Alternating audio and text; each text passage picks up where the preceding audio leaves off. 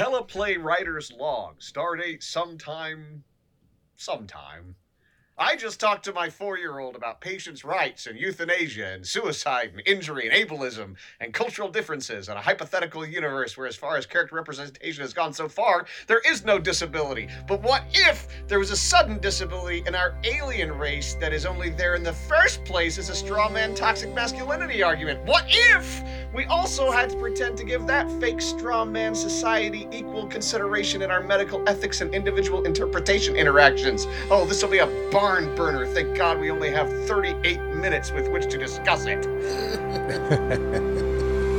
Hello, and welcome to Re-Engage, a Star Trek The Next Generation podcast, where apparently this week one very tired Gen X performer has to host a discussion with his incredible peers and fellow bridge officers, where they discuss whether to compromise one's medical ethics or one's interpersonal ethics when a friend wants to kill himself rather than go through life in a Charles Xavier floating wheelchair, or laser canes without pain, loss of mobility, or decrease in ability to do one's job, communicate with one's coworkers or loved ones. Lots of reasonable discussion in this one, so let's get to it. All right, ladies and gentlemen, here we are. We find ourselves discussing the episode of Star Trek The Next Generation, which is the 16th episode in the 5th season, and we will call it Ethics. It was, of course, aired originally March 2nd, 1992. I want to go around the horn welcoming my fellow bridge officers to this one. Jimmy G, how are you doing today? Well, I'm doing okay. I have to tell you that in my culture, if the podcast sucks, I have to commit Harry Carey. And I hope that, Kate, you will help me with that. Oh, Kate, what do you say? Well, a couple of mixed issues happening right there with Jimmy's invitation. Well, first of all, that just feels like a lot of pressure to put on this episode. I'm just going to put that out there. Yeah, I'm the host. I'm not looking forward to watching you kill Jimmy.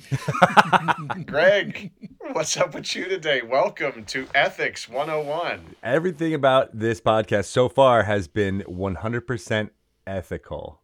And that's my professional experience and opinion. I like that. Well, thank you. I've been trying really hard. So we're here. We're talking about it. It's 1992. I guess we'll go right back around the horn and talk about what was happening in our individual areas of expertise. Greg Tito, tell me what was happening in the world. Well, the 1992 presidential election is heating up. It is a Republican primary season. George H.W. Bush, W. Bush's dad, former vice president, now president for one term, is seeking his second term. But there's a Pat Buchanan breathing down his neck. And yesterday, or the day before this aired, a article was published in which Bush said it was a mistake to say the very famous line in his 88 election, "Read my lips, no new taxes," because 2 years later, there was new taxes. And so he's basically trying to apologize his way out of this to the Republican base. And I remember this specifically being like, you know, that soundbite, "Read my lips, no new taxes," was everywhere. It's in Loser by Beck. He's a driver. He's a winner. This was the beginning of his demise as a viable political candidate, which Clinton comes in and wins the 92 election. But I thought that was a notable thing to note with notes and notings. Yay! Also, a referendum was held in Yugoslavia. The Bosnians elected to declare independence from their Serbian fellow citizens in Yugoslavia, and the Bosnia and Herzegovina was declared, and a week after this was recognized by the UN as an independent state, and it began the wars that would occur in that region, in which Clinton, I think, famously had to do some terrible things. And that's my only sad thing for this update. Lift us up, Kate. All right. It's the only sad thing, but it's also the only thing, more or less. Good old raise new taxes, fuckhead. And Bosnia-Herzegovina. Thank you for the correct pronunciation. Go ahead, Kate. Lift us into song. Well, everything is a bunch of repeats, including Wayne's World in the movies. Ooh. But the number one song is brand new, and it's I'm the one who wants to be with you. Yeah. Deep inside, I hope you feel it too. Feel it too. You can't not do the call and response. Is that Mr. Big? Mr. Big! It's Mr. Big, indeed. Fantastic job. Wow. That song brought big feels back to me. I'm glad it brought big feels back to you, because that's all I've got for pop culture. So, ba-doop boop ba-doop boop. Well, how could anything compete with the famous Mr. Big, who I saw open for Rush? Whoa. And let me tell you, the 40,000 people gathered in that stadium did not particularly want to see Mr. Big. That song started and everybody kind of went, oh, okay, I've heard this song on the radio. And then when he got to the end and could not hit that note, I have never heard 40,000 people all laugh in unison. Oh. Very, very mean to this young man, I feel so bad for Mr. Big. who I can only assume went backstage and got so drunk, but I don't know. That's rough. That song is still on my warm-up list every time I have to sing because it's goofy and I love it. Thank you, Kate. Jimmy G. We're going to dive into this episode now, and I'm going to see what you brought to what was happening backstage in what I can only imagine was a shit show, even though everyone but me apparently loves it. We'll get into that. Go ahead. Nothing that I came across suggested that it was God a damn it. shit show behind the scenes, but there were some cool things happening. A lot Yeah. of continuity stuff. We see the red surgical outfits return. We saw those in Samaritan Snare. That's when Picard had his heart surgery. We also learned in this episode about the Klingons' redundancies, all the redundancies that they have in their body. We get to see Worf's back, although Michael Dorn did not have to sit through those scenes. It was his photo double, Al Foster, and I'd love to know how many of the rest of the Nice crew work, also nice have work. photo doubles. For our continuity fans, we see a return of the motor assist bands and the drugs. Enoprovoline, which we saw in Transfigurations, and Cordrazine, which we first saw in Shades of Grey. So the pharmaceuticals are happy that those drugs made a reappearance. We also learned that the ship that Dr. Russell's ferried over in, the Potemkin, this was a ship that Riker served on before the Enterprise, one of them, not immediately before, and this was mentioned in Peak Performance. And there's also some allusion to it in the Kobayashi scene in Star Trek II. The Potemkin, that is. And that is all we have from the Nemesic files. Well, I love it. It's a ton of shit. It gives us now a direct line into what I found to be my third least favorite episode that we've discussed so far. I want to kind of go around the horn a little bit here. And what were your thoughts of it? Were any of you struck as filled with hate the way I was? Because I read about it, and apparently people love this episode. And I get and agree with the idea that representation matters, and it's nice to have what I believe is our first talk about severe injury and disability of the physical kind throughout the series, other than just having, like, Worf kind of frown at people who aren't walking and doing calisthenics actively. I have no problem with them doing it. It's just how poorly and clumsily they did it just hit me so hard from the very beginning. Were all of you just thought it was kind of a normal thing, or am I kind of correct in thinking that this was a miss as an episode overall? Who wants to jump in here? Should we start with giving our final thoughts? Right. So final thoughts, round the horn.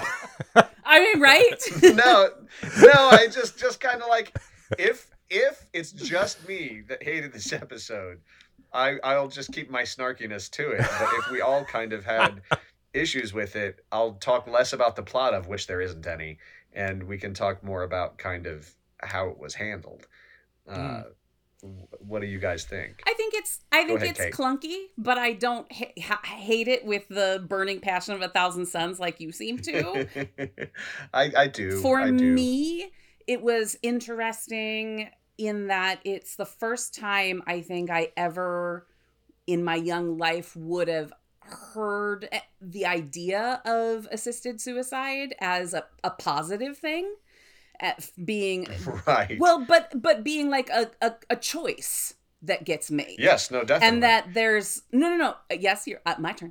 So I just think that there are many problems I have structurally, especially with the way they framed the other doctor, because they set her up to be a villain in a way that didn't aid in the telling of this story. But I don't hate it the way you seem to. And it is worth pointing out that this is in the middle of the Dr. Kevorkian for sure.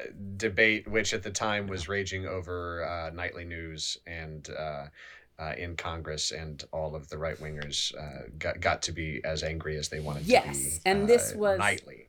Yeah, this was just more gentle than that. Certainly, and I agree. And I think if we were talking about an illness that was at all comparable to what Dr. Kevorkian dealt with, I would have a lot less issue with the facts of this story.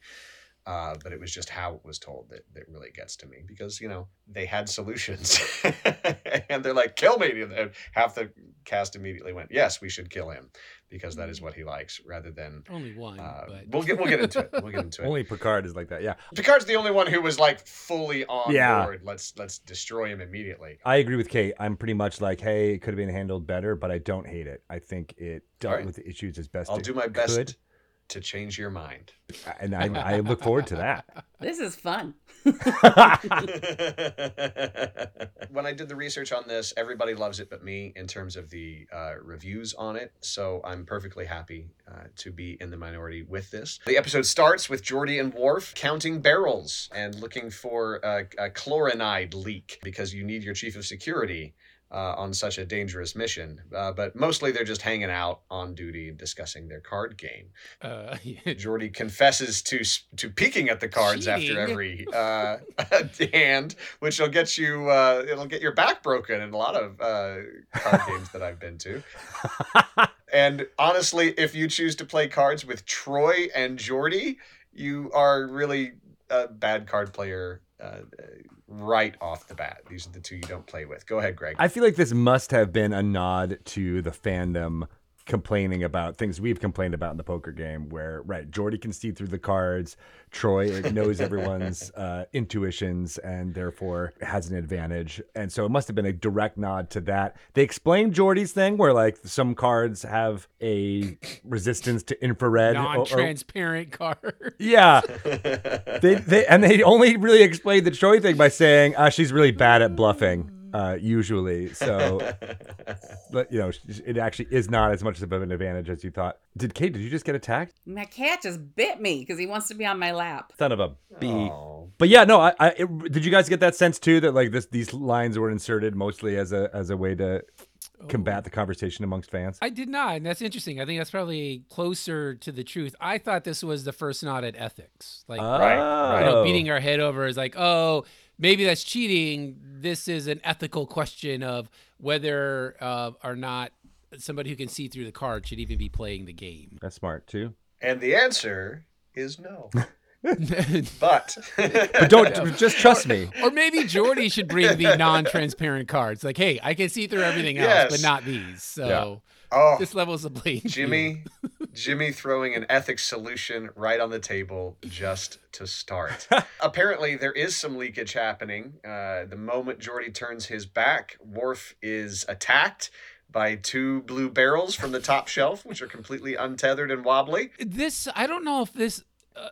to me, this looked like a bad special effect. I couldn't tell it. The way the barrel moved, it seemed like somebody was pushing it. Yes, So immediately I was like, oh, that's why Worf's there. Maybe there's a danger of somebody being, saboteur. Right. Sabotage. barrage. But it was a bad effect, right? Like, it was weird the way that thing fell over. Well, yeah, to me, because of the way it was sort of crusty over with ice I sort of saw it as a soda can that gets shooken up too much and just kind of pops off and falls down and smush. I would have liked that better. Yeah, that's kind of where I went with it too. Whatever this leaking, what did they call it again? Who cares? The leaking shit froze the outside and changed the shape of it. It looked to me like, I think it was carbonite. yes, and it looked to me like it just like made one of the barrels eventually bend and the other one fell over on it. Yeah. Like, okay, It we looked like just it needed bent. Worf to be under a barrel. All right, so Worf was under a barrel. Wouldn't you try to get out of the way if you see something coming down rather than hunkering over and exposing yourself to it? It takes as much time and energy to do that as it would be to jump out of the way. Not if you have multiple redundancies. So it's And jumping out of the way makes you a wuss. Yeah, that's against his honor. He would be a coward if He would have to jumped out kill of the way. He himself. has being to a stand. coward. He has to stand and face his barrel. Fuck gravity. Or he doesn't deserve to live. Yeah. So we switch to the medical bay where Worf is laid out on his table. He tries to get up to leave and says, "Doctor, very funny. I promise I won't try to escape. Please. The force field around me is not necessary." Restraining field. Yes, the restraining field is not necessary. Oh, you don't have one, silly. Oh, no. You're paralyzed. Worf cannot move from apparently somewhere above the waist down. I did have this moment immediately where I was like, they have brought people back from the dead multiple times. And we learned with Tasha that she was like extra super dead. That's why they couldn't do it, but only because she was like level 12 dead. So he must Right. be like level 12 hurt, right? Because... Yeah, dead, level 12 dead from the tits down. Worf. I am so sorry. He has broken 7 vertebrae and has no mobility beyond the chest/upper back. This is problem. This is big problem. What's going to happen? We know that from earlier episodes that Worf has something of a thing about being the most physically capable person to ever be thrown over a workstation. Next, we have Dr. Russell showing up, who immediately butters up Beverly and is surprised that there isn't any neurological research in Klingon medicine. We did not know that Beverly was publishing papers on surgery techniques that were raising the eyebrows of all of the medical faculty throughout the Starfleet, but I am glad to hear it. Well done, Dr. Beverly. That's what she was doing on her sabbatical that year. Yes. Ooh. Of course, Jimmy G. Another odd directing choice. Beverly grabs Dr. Russell by the elbow, and it's almost like she's trying to usher her out of the transporter room. But it was totally unnecessary because the next scene is them strolling. So it could have just been, that whole thing could have been strolling along, and it just gave me an impression of, come on, we got to get out of here. Which would have been fine if it weren't for the dialogue right before there. You know, like it could have been, we need to get to sickbay to see my patient. This is a big deal. We don't have time for this. But it didn't come across that way. It was more like, oh, nobody's read that. Ha ha ha. You know, false modesty. Right. And that could have just all been a stroll. I think it would have been fixed if they'd left in the very awkward moment before she transported over where O'Brien farted really loud. And that's honestly the reason she was feeling the need to get out. See, ladies and gentlemen, this was a the good setup transporter because bay. we didn't know where Eric was going with that. And then we got a nice little punchline there. Well done. But O'Brien did not admit it. And is that ethical? And that's where they got the title. That's it. So Beverly says that, of course, Klingons would usually just kill him. You'll like Worf, Beverly says. And Dr. Russell says, excuse me, I don't think I need to be getting to know this guy. In case I kill him, I'd rather not get to know him very well. And we're all just like, yeah, that makes sense. Bedside manner's not her forte. It's not her shtick. By the way, this actor is a fantastic actor named Caroline Cava. She is mostly a stage performer and playwright, but she has made a second career in TV, movies, and supporting roles in fun stuff like Born on the 4th of July and Little Nikita. Comedies. Most recently, she played Aunt Eller in a TV version of Oklahoma in 2011, and just a few years ago, she adapted Hedda Gabler to English for a new production on stage in Philly. Of note is her role as Polly in the Joe Papp production of Threepenny in 1977, with one Raul Julia, the greatest actor in history, as Mac. Here, she plays an insane and overambitious research scientist and surgeon that would like to experiment on disabled people as much as possible, please. It's her fetish. I was just going to say that because I didn't remember this episode, this whole season, right? I don't know. I must have been in a play or something after school during this season. Sure. But I read that I'd like to keep professional distance to me as I don't want to give him hope that he doesn't need because he's my friend, right? Like... Yeah. That was an interesting, that was my take on it. Like, that gave her a little bit more freedom, a little bit more good tidings that I thought about her than later. Fair. I had remembered where she was going with this, so I felt really no need to give her any benefit of the doubt. Right from the top, I'm like, you're fucking Mengele, fuck you. You Tuskegee asshole. As they're talking and walking, we do find that we're going to move to Riker instead. Riker visits his buddy, who is still laid out, and says it's fine to be injured. And Worf jumps right in and says, I am not injured. The doctor says that this paralysis may be ... permanent. And at this point, he says, you got to do the Hekba with me. Come on, dude.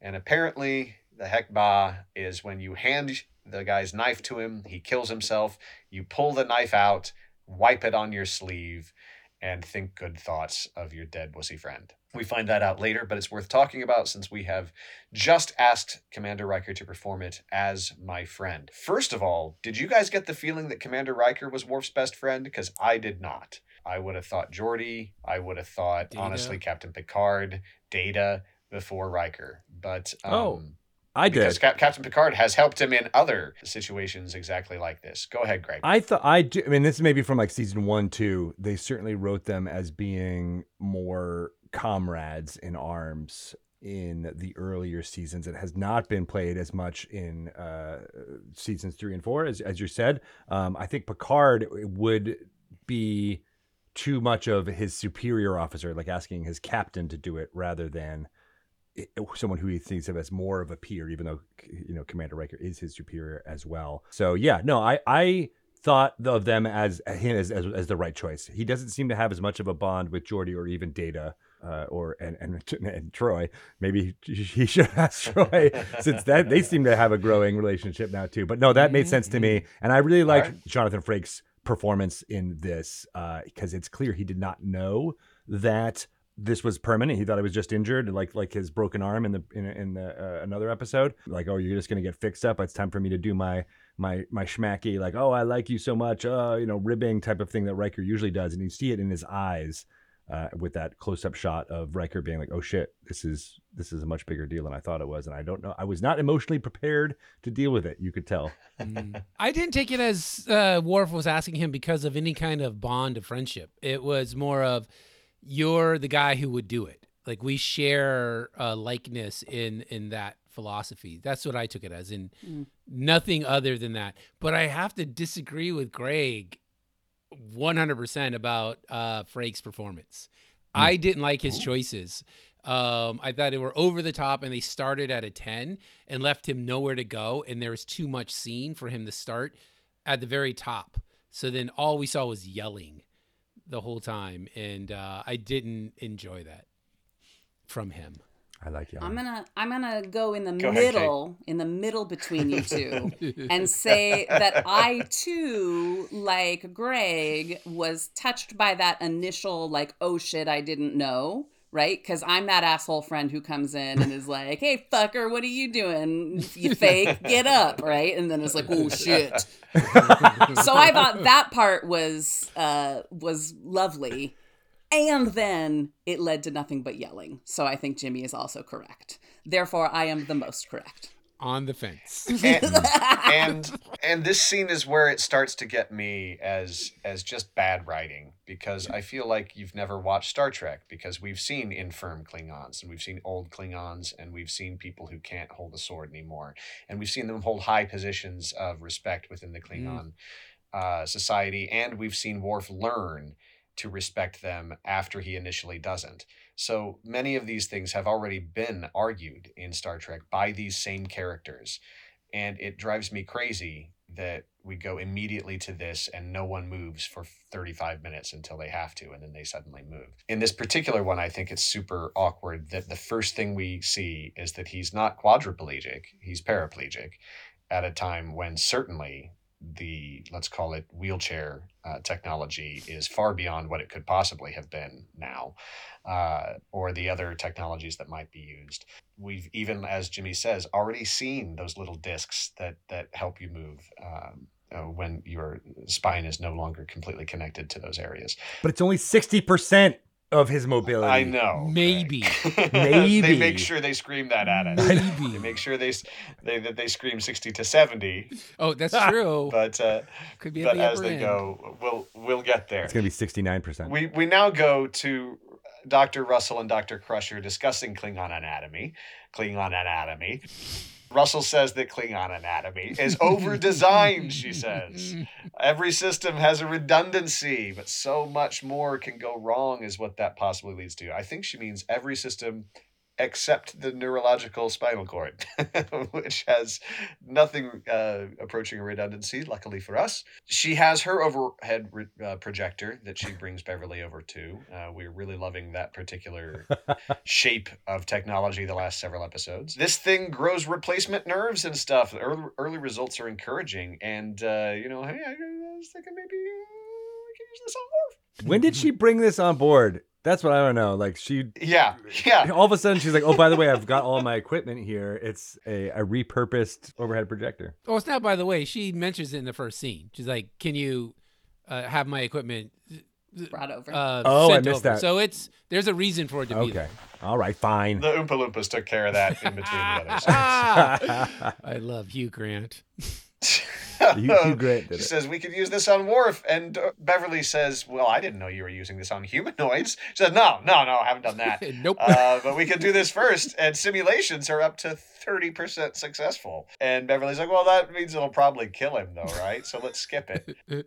I mean, this is the crux of the problem, right? Is that the way that this doctor is presented is that she's psychotic, right? Like she's so like Yes. and obviously speciesist, like she doesn't, like Worf, I think, because of who Worf is, not because she doesn't know him. Like, so it's hard because this is an intriguing argument. I actually really think this is an intriguing argument about the ethics of assisted suicide, but it's put under the guise of this woman who clearly has issues and is writing checks that her overhead projector can't cash. Oh, nice Top Yes, Gun that's another one of reference.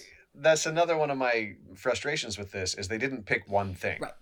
They've picked medical ethics for surgery and drug trials to put on top of the completely 100% totally unrelated issues of assisted medical suicide and ableism in general and disability depression. All of those things, while some of them are connected over here, none of them are connected to the Tuskegee Institute shit that this lady is doing. Right. Yeah. Which was also relatively recent, as was Joseph Mengele.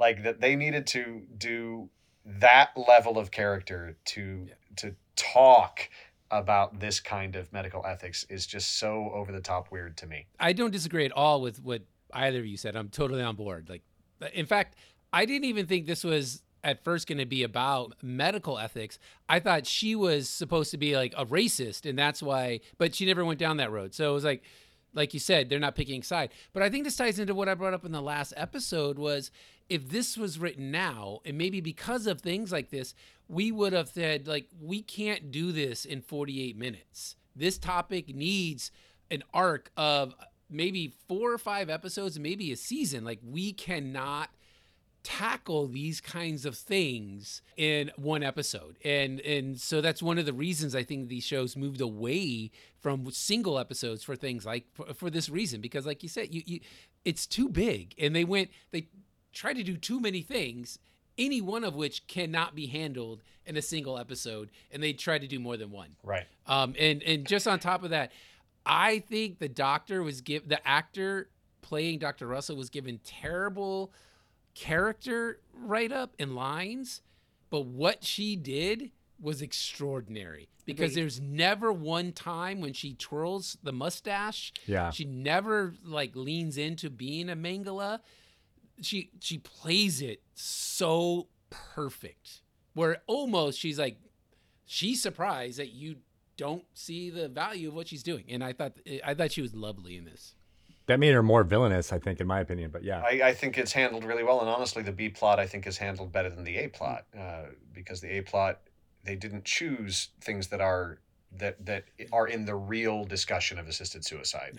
Assisted suicide is not for paraplegia. It's not for that kind of thing. That's not who is advocating for it. Right. That is not, none of that. It's for long-term painful illness. Which it seems like they weren't even really trying to talk about that, right? Because they didn't talk of the about it at situation all. they put it in. It's like, well, you're not talking about that at all. except in this next scene, Yeah. right? Picard tries to use that as a Yes. hypothetical. Oh, Yes. I thought you meant the sick bay scene with No, That's a different one, but Right. but also there, Jimmy. the triage one. And let's talk about the Picard one, which we're kind of over here.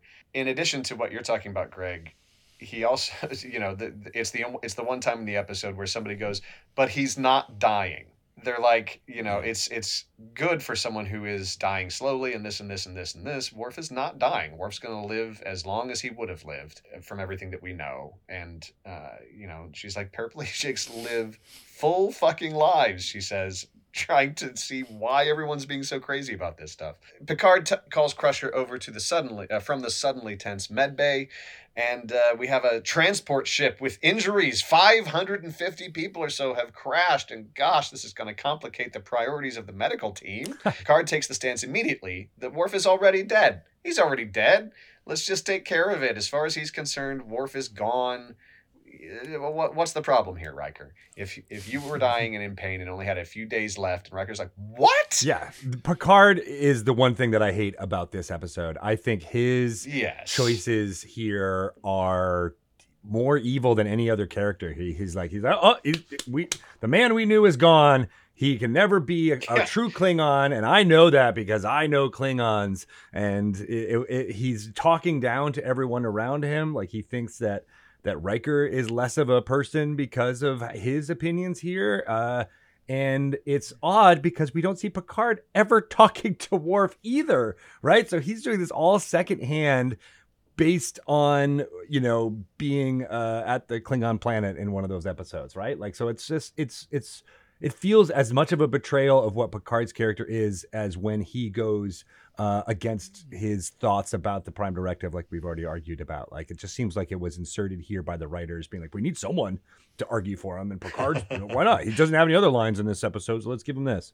It's bullshit. Super agree, Greg. Well, what are you saying, Kate? Well, I was going to say he's in this episode because he had to get paid. But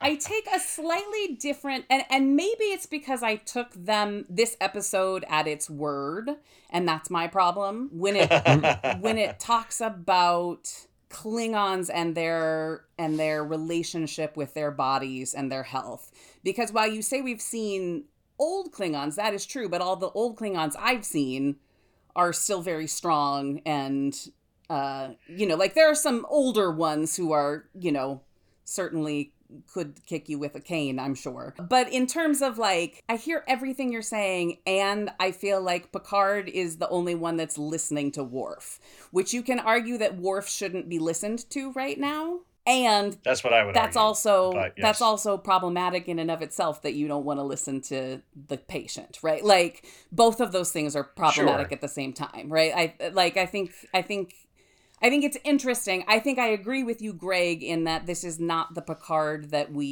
I don't think that he would make this argument. And it's interesting to have one person on the side, and perhaps it should have been someone else. Like, I think it would have been interesting for it to have been Troy, right? Because she can feel what, at least part of what he feels. Easier right? to justify Easier that. to That's justify a great, it, right? That's a great idea, Kate. Or a visiting Klingon is also on board, Mm. and that's the guy. And so it puts Worf into this fucked up position where he's not surrounded by Federation people. He has this one, like, I feel like that would have been a much more Also a interesting great idea. Well, now we fixed it. Fixed it. It's done.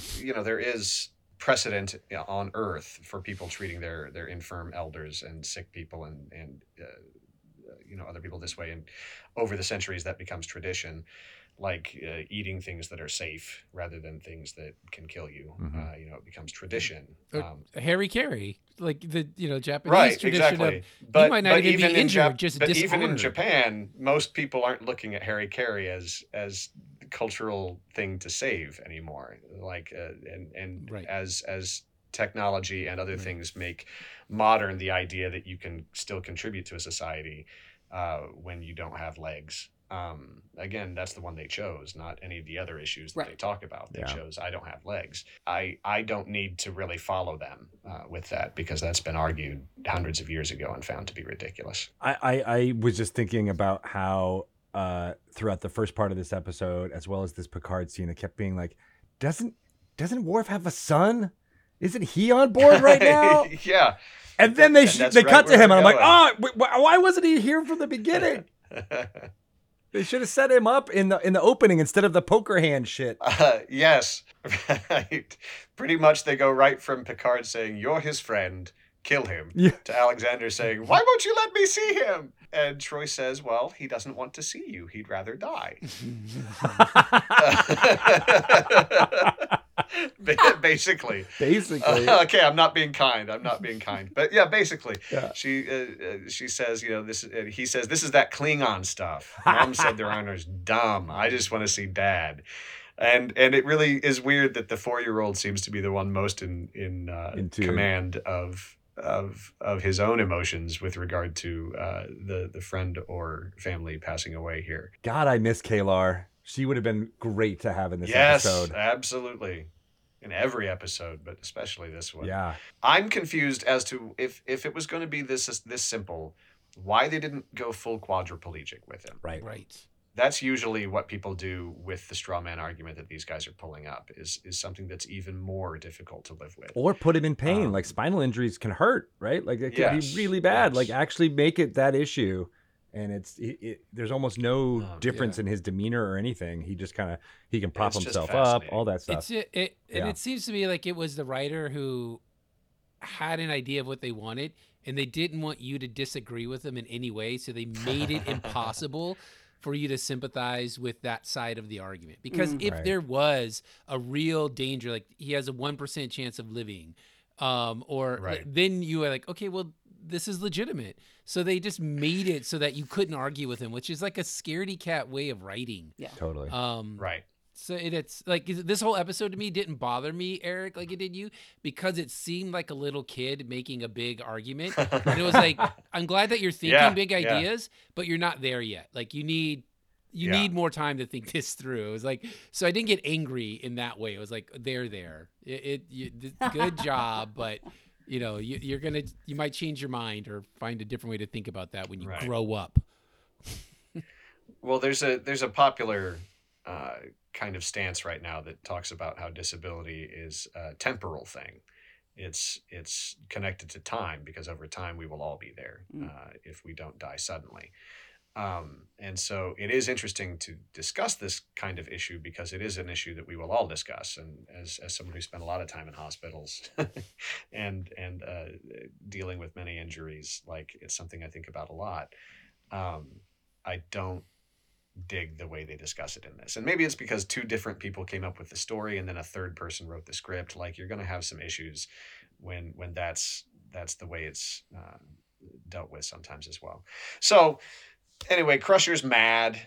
come in. We've discussed a variety of procedures. They want to put those discs on his legs. It'll work. It does work, in fact. We see it. He says, I hate it. Kill me.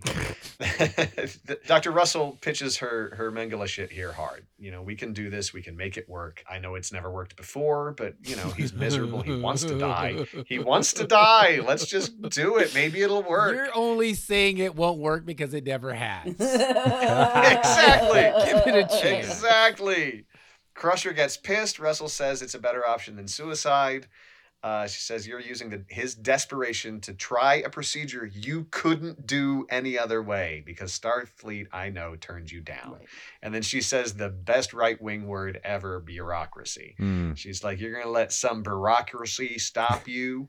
That's a person that needs to be hit. Bureaucracy is part of that redundancy that you're sitting there talking about how great it'll be in a few minutes. That's what a bureaucracy is for, is so that the third level can catch what the first level missed. Oh no, the injured have arrived. Could you use an extra pair of hands? And we get that moment where the two doctors look at each other and we're like, all right, we're going to set aside the rest of this shit. Let's go save some people the way only we know how. And we're like, all right, it's going in the right direction. And then Alexander comes in to talk to Worf, who is standing and walking. No, already. Just standing and then falling. He's been alone for 35 seconds with these things that he hates, and he's already standing. Jesus, this argument falls apart moment by moment. It's just stupid. 2 minutes later, he falls down. Kill me, please. I just feel like this format I've written down again is utterly incapable of giving this ethics debate a full airing. Then we move to the dying colonists. Dr. Russell is doing a few more new therapies. Go ahead, Kate. There is a woman sitting there on one of the tables who has the best Tawny Katane hair, on the planet. She's wearing like lycra and looks windblown. Whatever happened down on the planet was good for her. There she goes again on her own. Fuck Rogers. Looking good. Oh, I love it. So we walk away from Fuck Rogers and see what's happening. We have found a dead colonist by Dr. Russell. She makes no excuses for her approach to medicine. This man didn't die for nothing. She's talking like a billionaire looking at Mars. Ugh. Fuck these people. This guy was probably going to die anyway, so I injected him with arsenic to see if that helped. Apparently Guess what? It hurt. It doesn't. Now we know. Yes. Now we know. The Crusher relieves her of duty as the only reasonable person in this episode. Picard shows up as his villain again in a second. I see you've relieved Dr. Russell for killing a few colonists. And he's like, he's really trying to, how do I tell my girlfriend that she shouldn't kill her patient? May I remind you, Beverly, that only a few weeks ago, we killed thousands of people on the ship. This is nothing. Oh, God. It was only dozens. He's like, maybe you should let her Tuskegee this guy who we say is a friend of ours. And she freaks out like she should. Picard's like, but he's going to kill himself. Picard's like cheerful through this. He's like, I know it. He's not kidding. The moment we turn our backs, this guy's gone. Let's just give him the shit. And Bev's like, not in my fucking sick bay. I'll tie him down and put guards on him. Like they do when you're on suicide watch. This is all normal shit for a newly injured person who is having suicidal ideation. All right. I can fix him, she says, but not all of it. I can't fix everything. The thing that as we all get older, we hear our doctor say. He can't make the journey you want, Picard says. It's too far. From killing himself to living. It's too far. Exactly. I don't have any faith in my friend Worf. He cannot come out of this. We should kill him. Riker arrives with the knife and the blanket for the ritual, because you need a knife and a blanket and then your turnkey. He says, I think this ritual is despicable. He's not going to wipe the blood on his uniform. I mean, no, he needs a blanket. You got to have the ritual blanket, dude. And he says, by the way, I'm not going to help you with this. It's not my place. And Worf's like, oh, yes it is. He says, no, it's not. It usually goes to the eldest son. Dun, dun, dun. Which just happens to be on board. Right. Yes, he is. Here I am, Father. I'll fucking kill you. And basically, yeah, he comes in all bouncy. Like Xander comes in like with his ponytail just flapping back and forth. And Skipping. he says, "I'll do anything for you, father." Jesus. And and finally, Worf says, "I have decided to live." And we can all have a nice, deep fucking breath. He's going to just do the crazy operation that'll probably kill him. Don't worry about the rest of it. Everything's fine. And Crusher's kind of like, fuck it, okay, let's do it. I just want to note that this episode, you're convincing me of its poorness, Eric, because as I thought about this, I'm thinking about why don't we have Worf actually talking about these issues and understanding it? We all thought everything that he has said up to this point is mean he's going to kill, he's going to, I'm going to do this, I'm going to do this. And then we get this like switch and we don't know why. Like, why did he switch? Did Riker persuade him? Did, name checking all of the others who have died in service, like Tasha Yar, was enough to be like, oh yeah, I was sad when Tasha Yar died. They were all women. Did you catch he named only women? He's like, here are the 4 women I can name that passed away this awful way. That's because he's like, oh, those are my hookups I will never have again. He's like, yeah. Yeah, so I wish Worf actually had a voice a little bit more in this decision making. Yes, I agree with you, because it does seem sudden, and yet it makes sense that young Brian would be, Brian Bonsall, right? Is that his name? Brian Bonsall? That's his name. Yes, it is. But that Alexander would be that pivot point. But young Brian Bonsall is just a lovely actor, because he turns around to smile at Worf, just this like sweet little smile, and it could have been cloying as fuck, and like, but it wasn't. It was just this very sweet and simple exchange between the two of them that was just, we rarely get moments of silence in 48 minutes of television. So just having that nice little silent moment was nice. I bet if I went back to Family Ties, I can find at least 2 episodes where that's how the episode ends, of Brian Bonsall leaving the room and turning over his shoulder and giving a nice little smile. Impish smile. Yeah, no, I noted that too, Kate, because it is so much communicated in that, right? Like, oh, I miss my father. I love him. I'm so glad he's still going to be alive. You made the right call, Dad. All wrapped up in one little cheeky, like, cute smile.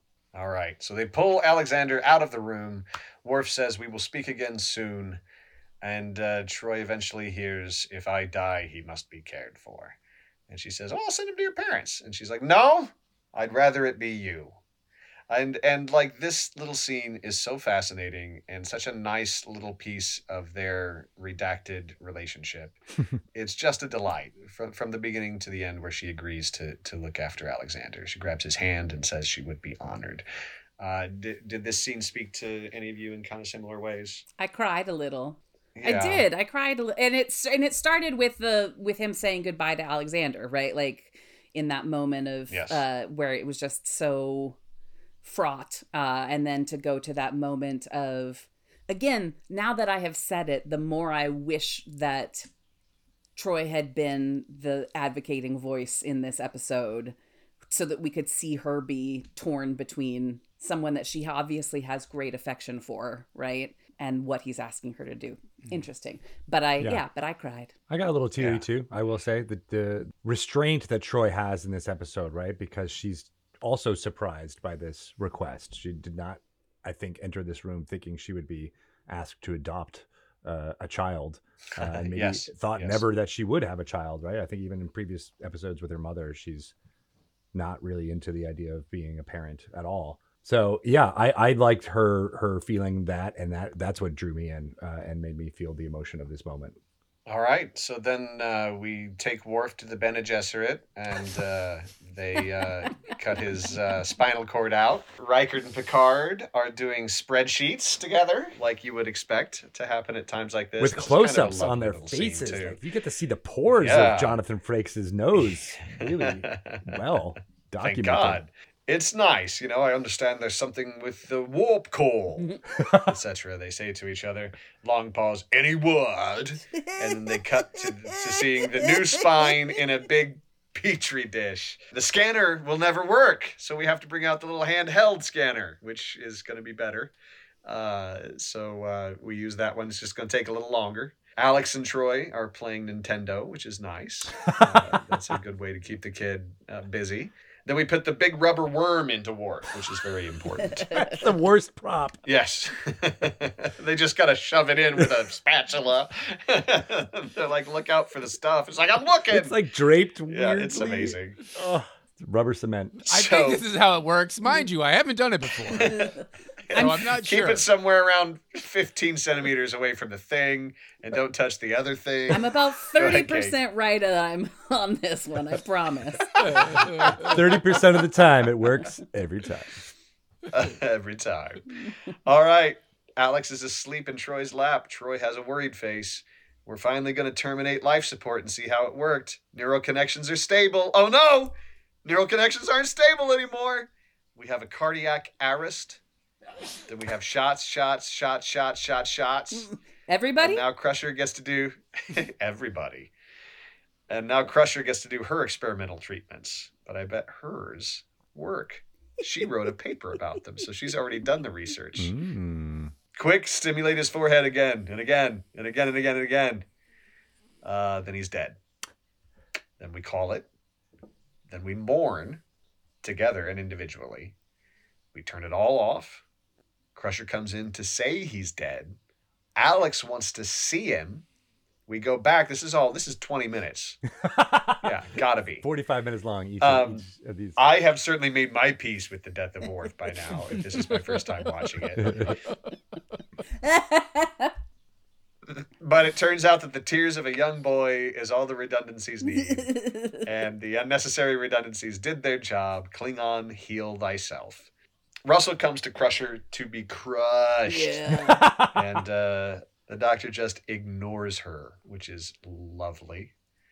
And then she eventually says, you can't even admit that it was my research that made this possible. And Beverly's not going to put up with that shit. So she talks about having gambled and won this time, but not all your patients are so lucky. You scare me, she said. Research takes time. And she kicked her in the ass and pushed her out into space. Enjoy your laurels, she says. I'm not sure I could. Yes. So good. Thank you, Beverly. You are the hero of the episode. Yeah. Except for I feel like they wrote that scene before they wrote anything else. They wrote backwards. It's like, I want to have a good comeuppance monologue. And because it was so weak all the way up to that point, it didn't land for me. It was like, yeah, you're right. But everything about this was wrong. So again, you're talking to a little kid. Good on you. You could diss on a little kid. Whatever. Don't diss on Brian Bonsall. You can't sneak weak comeuppance past Jimmy. You can't do it. Jimmy's got a nose for comeuppance. I do. Like a fart in a car. Unethical. Or a fart in a transport room. Full circle. All right, Worf is learning to walk again. I might point out, not as steadily as he was with just the one ring on his leg. But maybe therapy and physical therapy are more helpful than the experimental Nazi stuff. Alexander will help him as they work together. He says, yes, sir, and looks over his shoulder, just like we said, Kate. We get the ending we've always wanted. And that's the end of Ethics. My favorite episode of Star Trek: The Next Generation. Let's wrap it up, shall we? Jimmy G, why don't you start us off? Why don't you tell me what you thought of this episode, complete with number score, please? I will give it 5 Dr. Mengelas. Oh, Jesus. It's not as bad as Code of Honor. That's the low bar for me. So it's a little bit better than that because it's not racially offensive. It's intellectually offensive that they took an important idea. It was just very lazy in the way they presented the arguments. They could have just came out and said, this is wrong, end of episode, because they didn't really care to make any kind of real argument. And by not doing so, they put characters that we love in situations we don't love to see them in, not because it was interesting or it was nice to see them have a conflict. It was like, you wouldn't say that. And you just have to give it to one of the 5 people that we know because of budgets, not because it makes sense for this person to say what you are having them to say. So don't watch this episode if you're listening to this and you're wondering where to go on this journey of Star Trek: The Next Generation, because it does a disservice to the franchise at large and to the characters that we love. I love it. All right, 5 Mengelas. Where do we go from there? Greg, Tito, what do you think? I am going to give it 5 wet noodles inserted into spines. It is a very middling episode for me for all of the philosophical and ethical reasons we've been talking about. I think what's interesting to me is that after I watched it last night, I didn't have the same reaction that you did, but talking it through, I am seeing all the holes in the arguments. And I think the reason why it worked for me on the first viewing was that the individual scenes on their own kind of work for me. Like if you take the conversations that Beverly has with the doctor, I can take that as read. And the ones that Riker has, I think we didn't spend a lot of time on it, but the second conversation he has with Worf and why he won't do the thing is, I think, a really powerful scene. And I think Riker does a lot of good work in it. Frakes does work in there. The individual things work, but when you put them together as a whole, as we have done in this discussion, it does not hold up. It doesn't make sense. And I think the actual conversation was better served in the David Ogden Stiers episode about needing to pass on after 60 years of death. That felt like it dealt with similar issues in a more interesting and compelling way. And this one could have done so, and it didn't, and it was a failure in the writing to make that happen. The actors did the best they could with what they had available. Fuck Picard in this episode. I actually have started to like his character a lot less over the last few instances of him. He's due for like a good episode where he actually is a fine leader coming up. I hope that comes up soon, and I look forward to Troy and Worf smashing, because this certainly did lay the seeds for me as to how they could be a family unit, with Alexander being the glue that brings their loins together. I love it. We got another 5. Bring us home, Kate. What do you think? I'm going to give this 4 laurels that you're embarrassed to wear. Love it. I said a lot of this at the beginning with my frustration with this episode, is that it's a fascinating issue to me. I took an ethics class in college, so A, I know everything, and B, we actually spent a lot of time talking about assisted suicide and the two sides of that, and I find the whole discussion around that really fascinating and complicated and touchy and cultural and personal, and should not have been attempted in this format.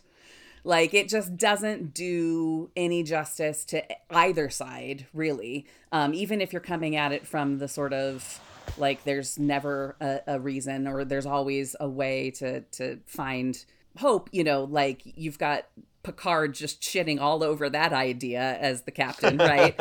If you come from the side of like, well, it's a more complicated issue, we have to look at, longevity and quality of life and all of that, their side isn't going to be listened to. Like, it's messy in a way that is potentially harmful, right? Like, yes. It just takes something that is really sensitive and absolutely does a terrible job at putting it all together. It didn't leave me as like physically angry as you, Eric, but it left me more disappointed. Like, I'm more disappointed in the episode because I feel like we're capable of so much more, and we have been capable of so much more in other episodes and in other versions of this series, right? Like, we certainly in the future, they are able to, the current seasons of Star Trek, I think would be interesting for them to approach something like this in one of their formats where, as Jimmy said, you would need 4, 5, 6 episodes to deal with this arc, right? With people that we trust and love implicitly to guide us through that arc, and it would still be uncomfortable and it would still be complicated. So I said 4.5. I'm giving it 4. I'm taking half of the laurel. Strong. We have 2 5s and a 4. I'm going to bring it. Kate brought it home, so I'll take it to the cabin in the woods. I don't know. With a 3. I'm going to give it 3 ethics. 3 full ethics. I think the way you've all said it very well. I think the way they set up this entire episode destined it for failure. There's just no way to take the setup that they have concocted and come out the end of it 38 minutes later with 22 minutes of commercials and have people happy on the other end. It's just not possible. And they didn't try all that hard. So 3 ethics from me. I just hated it. Like Kate says, there was a physical reaction. I wanted to punch a wall, then kick something else. Not one of my favorite episodes of one of my favorite TV shows. So we'll leave it in the past, along with my wet pants. Oh. I didn't even tell you guys about that. All right, so my pants got wet just a few minutes ago.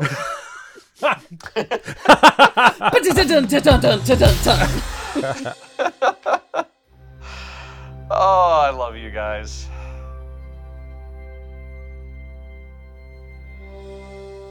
Thank you so much for riding along with us on this episode of Re-Engage. Next week, we continue our mission with the next episode of the 5th season of Star Trek The Next Generation. Follow Re-Engage on Blue Sky and the site formerly known as Twitter at ReEngageTNG to get updates when episodes are published. You can follow our various Cultural Bridge officers. Kate Yeager is at Yeagerlicious. Eric Curry is at Eric Falls Down. Greg Tito is visible at gregtito.com and at Greg Tito on Twitter and Blue Sky. Jimmy G is at the Jimmy G on Insta. Re-Engage is edited by Greg Tito, Kate Yeager, or Jimmy G. Logo artwork is by mojojojo_97 on Twitter or mojo97.com. Theme music is by Ryan Marth. Thanks for listening. Join us next week as we re-engage.